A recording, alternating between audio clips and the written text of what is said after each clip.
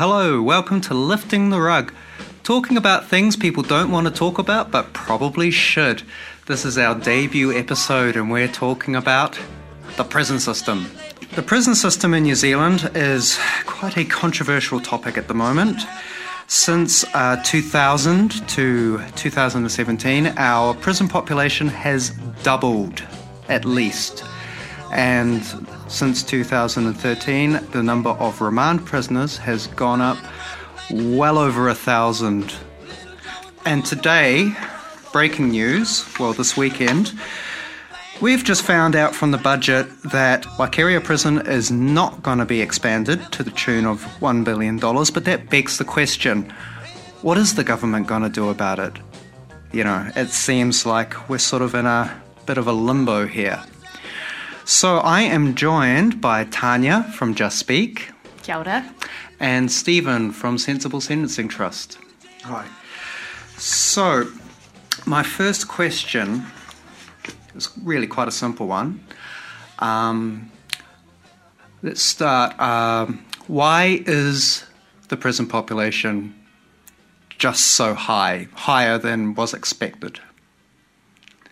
I'll kick off. Just as a bit of context, when I went into Parliament in 1999, there were projections that the prison population would be, I think it was 13,000, higher than it is now, by 2006. And the full first term that I was in Parliament, there was an expectation the prison population was going to climb steeply, and there were plans for the prisons that are sort of still, in some cases, plans. It turned around and the projections proved to have been far too pessimistic. By about 2004, it was obvious that they weren't going anywhere near what had been anticipated. And I'll venture, it's only a theory, that the 2002 Sentencing Act actually made a difference to a perception by young offenders or offenders that might be a little bit like the changes that may have occurred in the 90s in the US. When there's a big debate about prison policy or about justice policy generally, there may be a view starts in the community that a new sheriff's come to town, things are toughening up. And I think deterrence matters. We know that it won't deter sort of inveterate offenders or serious offenders or offenders who've got a life pattern that just involves offending. But at the margin, deterrence matters, and it may be that criminal justice debates and political campaigns around criminal justice and tough on crime, Tony Blair's tough on crime, tough on the causes of crime, do make a difference. I partly say that because I went and interviewed people in the US who'd been involved with the three strikes legislation, and one of the professionals who opposed it but who had been analysing it said, we cannot account for what happened, except that the first few three strikes convictions involved really outlandish, terrible cases. One involved theft of a towel from a motel and one involved theft of a pizza, both of them with a threat as the person left, which turned it into a felony.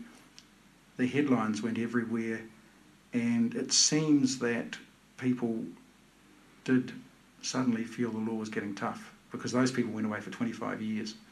And I've always thought there's an awful lot more in criminal justice and its unpredictability about waves of sentiment than social science usually allows for. Okay, Tanya, would you like to respond to that? Yeah, I mean, I think Stephen is entitled to his opinions, but the data that we have shows that the crime rate has trended down since the 1970s in New Zealand, and the rising of the prison population responds to legislative settings rather than anything to do with... Hang on, it has not trended down since the 1970s, it was trending... Okay, can we just let Tanya finish and... Yeah, thanks for letting me get really far into my first comments. It absolutely there has been a downward trend in the crime rates, and while it levelled out around 2007, the representation of the prison population really reflects our legislative settings and changes to both sentencing acts as well as most recently the Bail Amendment Act, and changes to the way that parole settings have worked. So whether there are minor deterrent effects at the margins doesn't address the fact that deterrence as a concept broadly has been debunked in the social sciences, and that most offenders do not weigh up the consequences of their actions before deciding whether to commit an offence or not. So it's in large part what we're seeing is a collective response to crime that serves to increase the prison population, and in doing so expand the costs on the taxpayer, expand the costs to communities, and investing more time and more money in a system that ultimately does not serve to reduce reoffending or addresses the causes of offending. Okay, well, just for the sake of time, I'll let you have a quick response to that before we get on to the next question. I think one of the reasons people keep this stuff under the rug is that mostly people on each side trade assertions and slogans, and it's easy for me to do that too, but a lot of what you just said are social science assertions. When I went in to study this stuff deeply, I was really shocked at the lack of rigour in it. I mean, a simple one would be judging prisons by whether people rehabilitate. It's like judging a hospital by whether people die in them. It's not their purpose. People die in hospitals, and whether your hospital has a high death rate or a low death rate depends on the severity of the kind of people who go there. Prisons don't rehabilitate because their primary purpose is incapacitation, deterrence, and retribution or revenge. Rehabilitation is a nice add-on at the end, but there's almost no systems in the world that reliably rehabilitate, and the rate of spontaneous rehabilitation around the world is remarkably stable. That's interesting because it's part of the Department of Corrections' own mandate is rehabilitation. Of course it's a mandate, because every politician wants to look noble. It's virtue signalling to say it. There's all around the world they say their purpose is rehabilitation, but the reality is that it's the fourth and last in the list, and the reason people want prisons is for punishment. Yeah, and that's why they don't work, because punishment ultimately serves to reinforce the conditions that led to offending in the first place. Okay, so let's move on. Don't see any argument on that front. You've got it encapsulated. We've got the disagreement on both sides very, very nicely. Now, I want to bring up the next question. So it's pretty obvious. We've got it right here. We've got the Bail Amendment Act of 2013. Now, the number of remand prisoners. Now, just to make it clear to listeners, remand prisoners are not people who have been sentenced. They are people who are in prison on bail, who the judge for some reason has decided not to let them out in society. And the numbers since that law has passed have gone, I'm going to say it, I don't know if it's journalistic, but they've gone through the roof.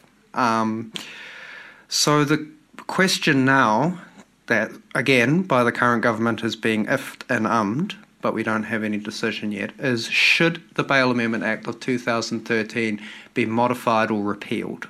I'll start with you, Tanya. Yeah, I think we believe it ought to be repealed, given that it has led to a drastic increase in the remand population that is entirely disproportionate to the costs that are meted out both to the taxpayer but also to the people who serve those sentences, without that having been the intent of this legislation and without consideration for what the long-term consequences of that are.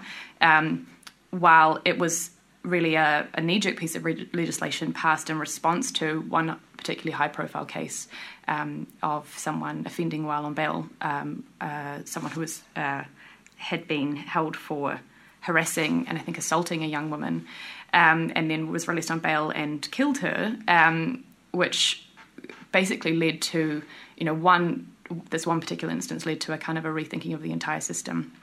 And while it was intended, certainly in the political commentary around it being introduced, to reduce risks to the public for people who were being held for violent offences, where there was a genuine risk to the public. The kind of culture of risk aversion that created amongst the judiciary has meant that more people are being held in remand, even when there is not a genuine concern about their risk to the public, but simply that the burden of proof is now reversed.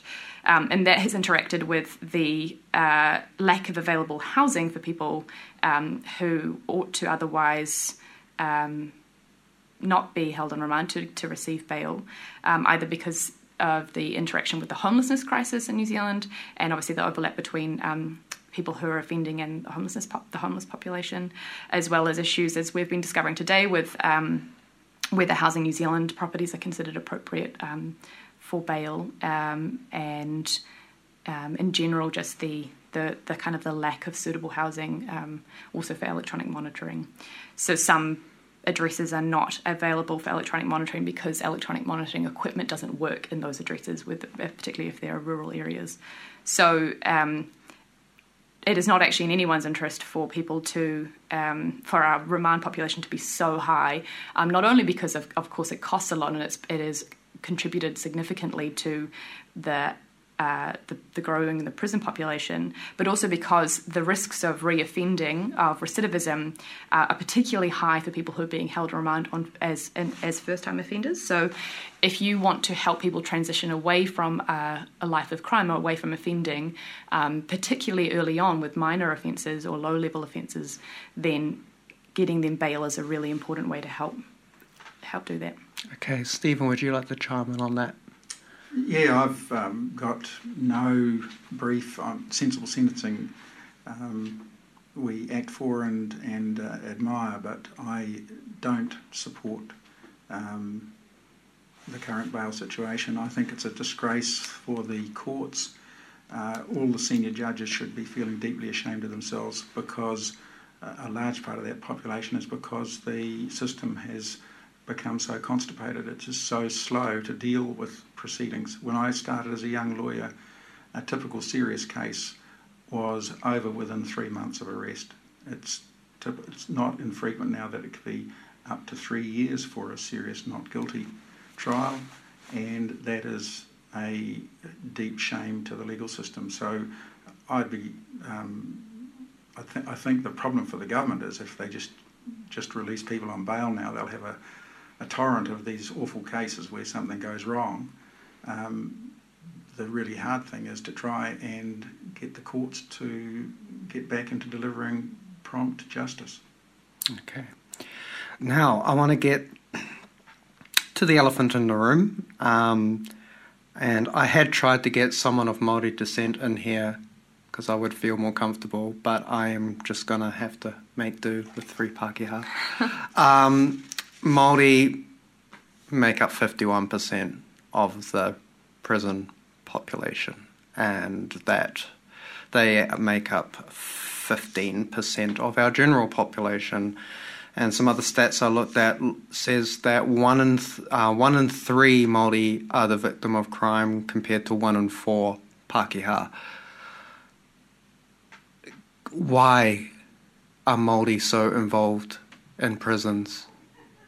We'll start with you, Stephen. Well, it's quite away from prison policy. A personal theory.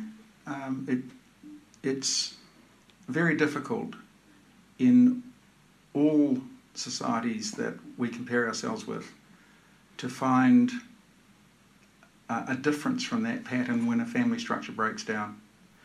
And I'm going to sound like family first, but it's not easy for a government to change it. But when you have a whole lot of feckless males who don't have to take responsibility for their children and a whole lot of single mothers, and you have it over generations, you have a population that's primed to always be on the wrong side of the law. Could I just quickly put in there, though, I'm just going to spit out something that's objectively true. Māori are generally, unfortunately, of a lower socio-economic group than other ethnic groups in New Zealand. Do you think that has anything to do with it? Yeah, but I'm old enough to think back to the a book called Crime in New Zealand, which was put out by Sir Ralph Hannon, or Justice Department under Ralph Hannon, in the mid-60s. And it was almost a celebration. We were one of the lowest crime countries in the world. We had a murder rate of 2 per 100,000. Two average murder rate of 2 per year since 1920. So we were a very low. Murder's quite a good benchmark because murder's nearly always reported. We were a very low crime society, and Maori had a lower rate of offending and a lower rate of imprisonment at that stage than the European population. But that was right at the end of a long period when there was still a tribal structure.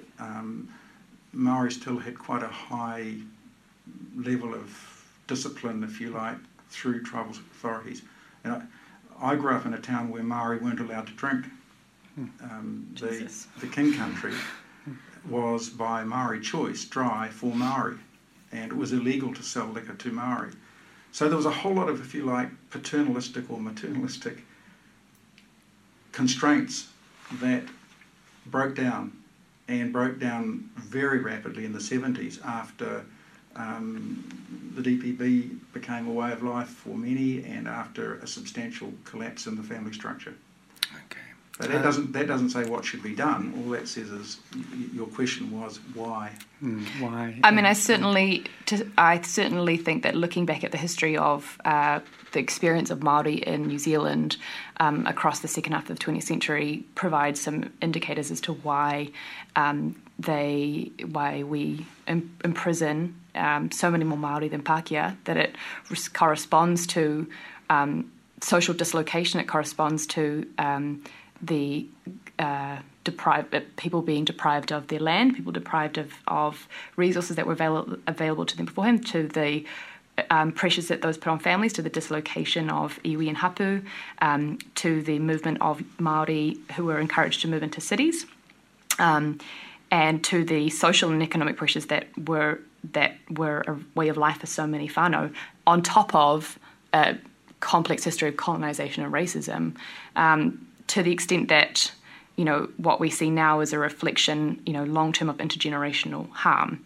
But now what we see is not just, you know, the reflection of how successive families have been, have been denied opportunities to be able to make good lives for themselves and find opportunities to exit cycles of violence, but also that the overrepresentation of Māori has become a self-reinforcing logic because people, particularly in policing, you see that young Māori feel, and it is borne out to some degree by the number of arrests are made and charges that are pressed, feel targeted, and that fuels their interaction with the justice system and their entering into the justice system pipeline. But the other big glaring hole is that 70% of people who are in the youth court jurisdiction, who are in the youth court, have a care and protection record. And there is a undeniable pipeline that starts when young people enter state care systems and then find themselves fundamentally transitioning from a system of state care to state control, that they are in part of group homes or in foster care, but particularly in state care, I think, is where that pressure is most obviously exerted. Find themselves in the youth justice system, then find themselves in the adult criminal justice system, and then once you're in that system for long enough, you've been dislocated from school, you've been dislocated from job opportunities, you've been dislocated from your family. Your ability to reintegrate in a way, to find a new way of living, is extremely difficult. So there is no easy answer. I mean, it's a complicated interaction of a lot of different factors, but it certainly starts with history, and hopefully it ends with Māori being at the decision-making table when it comes to how we build a criminal justice system that doesn't hurt so many people and doesn't cost us so much. Yeah, the thing about these topics, and this is why this will be a series, is it seems pretty obvious that these issues are not isolated. They are connected. And one that I would definitely like to bring up is drugs, which is going to be our next episode, by the way. How much does arresting people for drugs put pressure on the justice system, and how do our drug laws affect our prison population? Stephen, can we start with you? I don't know what the current stats are. When I was much more actively involved in it, I think about 9% of the prison population were there for what were called drug-related offences. That was pretty low internationally. 27% was the equivalent figure in the United States at the time. And the police would say that quite often a drug offence had been included or had been a way of actually catching someone, and they wanted them for something else. So I don't know whether we've got a big, easy gain if we reduce the extent of the focus on drugs, particularly now that methamphetamine is in there.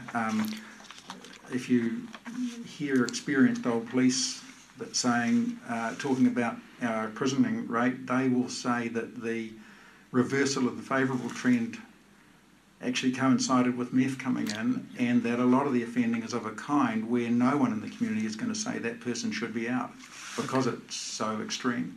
So we have the drug thing used to look like it would be quite a simple reform to reduce pressure on the prison population. I doubt whether it's as easy now.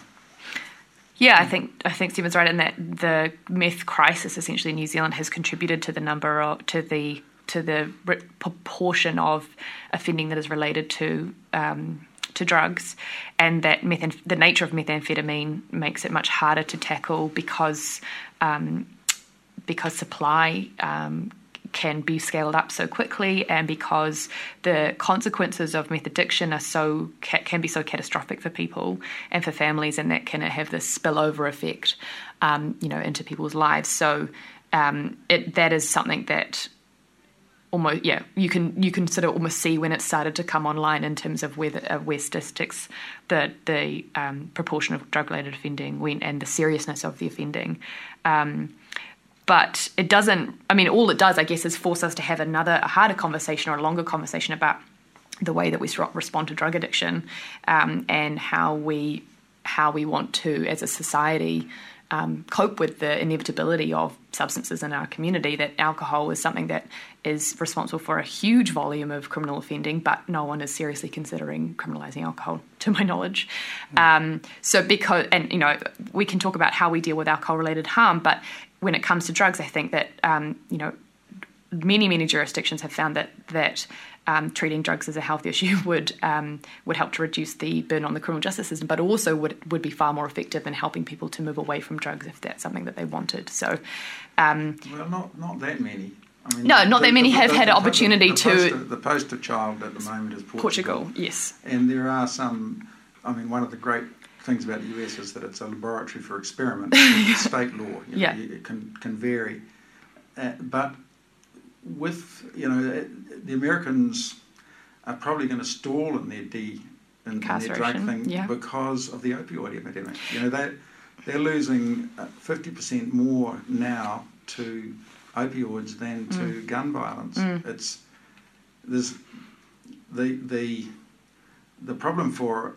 I just think as a politician, it'll be a very brave politician who goes seriously into decriminalisation of anything other than something like cannabis, which makes people dopey. Yeah. But I think cannabis is a serious problem for Maori families, for young Maori kids. And I don't think that we're going to say in 20 years' time, that was a good idea. Well, I don't think the problem is decriminalisation allows people to be honest about their addiction and their need to get help. So it's not, I don't think anyone would argue that we want to encourage more young people to indiscriminately use marijuana, but the argument is that if you treat it as a health issue and destigmatise it, you assist people in not being reliant on it. I'm well aware that's the argument. And I'm well aware of how optimistic we can be. But it's not working now, so it's worth a shot, surely. We don't know the counterfactual. There are societies that become completely consumed by drugs. The Opium War 150 years ago was because the Chinese tried to stop opium because it was shattering their society, whereas it wasn't shattering India where it was grown. I mean, there are lots of things that we don't know about social interactions, and taking examples from offshore, I'm always very careful of, ever since I visited Amsterdam on drug law and prostitution. Yeah, there are lots of things we don't know, but we do know that treating drugs as a criminal justice issue is putting enormous strain on the criminal justice system and not helping a lot of people get the help that they need. Is it? I mean, no, the police hardly bother with cannabis offences. No, I'm not saying cannabis, I'm saying drugs in general. Well, drugs, the only one that there's going to be a serious legalisation for is cannabis. Yeah, the other ones, I think you could easily see political demand for more stringent law. Okay. Just one thing that it was very interesting anecdote that a lot of people discussed recently was the availability of meth and the speed at which young people could get hold of meth as opposed to getting hold of cannabis.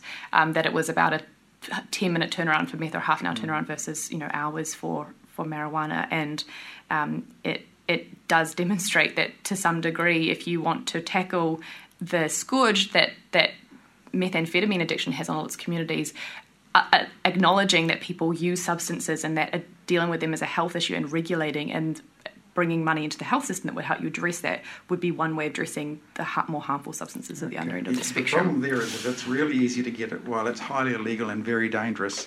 However, do you think a tax system is going to compete? I mean, regulated supply when, as you say, the unregulated supply is already cheap and quick. Yeah, I mean, it's going to be very hard to make a regulated supply work. Okay. Yeah. I'm quickly just going to have to put the brakes on that because we're cutting into next week's episode. Next episode. Yeah. Because, as you can see, these issues are interconnected. I just want to throw this quick stat out there. Around 60% of people serving sentences and orders in the community have an identified alcohol or drug problem. So this is from the Department of Corrections. So the two are definitely connected, and we're going to spend a whole episode on that. So final wrap-ups. We've got us. I think both of you would agree we've got ourselves in a real conundrum in this country. We have to make a choice, but the government seems reluctant to make a choice. I would say they're going to end up with the worst of all possible worlds. They're going to end up with a strident cry from the public for more severe sentencing. They're going to end up with crime rates that are increasing and stories that relate it to people who are out who wouldn't have been out if they haven't changed the law. They're going to end up with overcrowded prisons and scandals in prisons because they're dithering. And I would say they should have said, we will build as many prison cells as the system needs. There will always be a prison cell for you if you offend. But meanwhile, we will be working on speeding up the justice system and making consequences of crime immediate, sure, but not severe. My problem has been we mistake severity for effectiveness. The crime sentence should be a lot less, but a lot more certain and a lot more immediate. Okay, Tanya, your final thoughts? Oh, well, thankfully I'm a lot more optimistic, and I believe that the government shares to some degree my optimism that we won't keep investing money in a prison system that fundamentally does not contribute to addressing the causes of offending. I agree their sentences should be shorter, though, so that's one thing that we can agree on. But I think that what we do need to see is where they will invest the money that they would save in not building a mega prison in effective alternatives. If this is a government who's talked a lot about their investment in children and wanting to see good outcomes for children whose parents go to prison are 8 to 10 times more likely to go to prison themselves. If we want to put money into and put time and thought into a system that will serve tamariki now in the future, then we need to start reckoning with the effects of criminal justice system, not just on people who are serving those sentences, but their families. I think it's as yet unclear exactly what they are willing to do and whether they are willing to listen to experts, whether they will take the Chief Science Advisor's paper as a starting point for understanding how we can respond to data, not dogma. But it is unclear at this point exactly what pieces of legislation are on the table and what other initiatives they're willing to fund in order to help us transition towards a more effective and a more compassionate system. Okay. Well, that's all we have time for, and I'm sure you all have plenty to think about. We've had a lot of discussion here. So, next week, drugs. Fun until they're not. We talk about the consequences of drugs in our society, the drug laws, and what we can do to take care of our citizens. So, thank you for joining me on Lifting the Rug. I've been Amy Eastwood. Goodbye.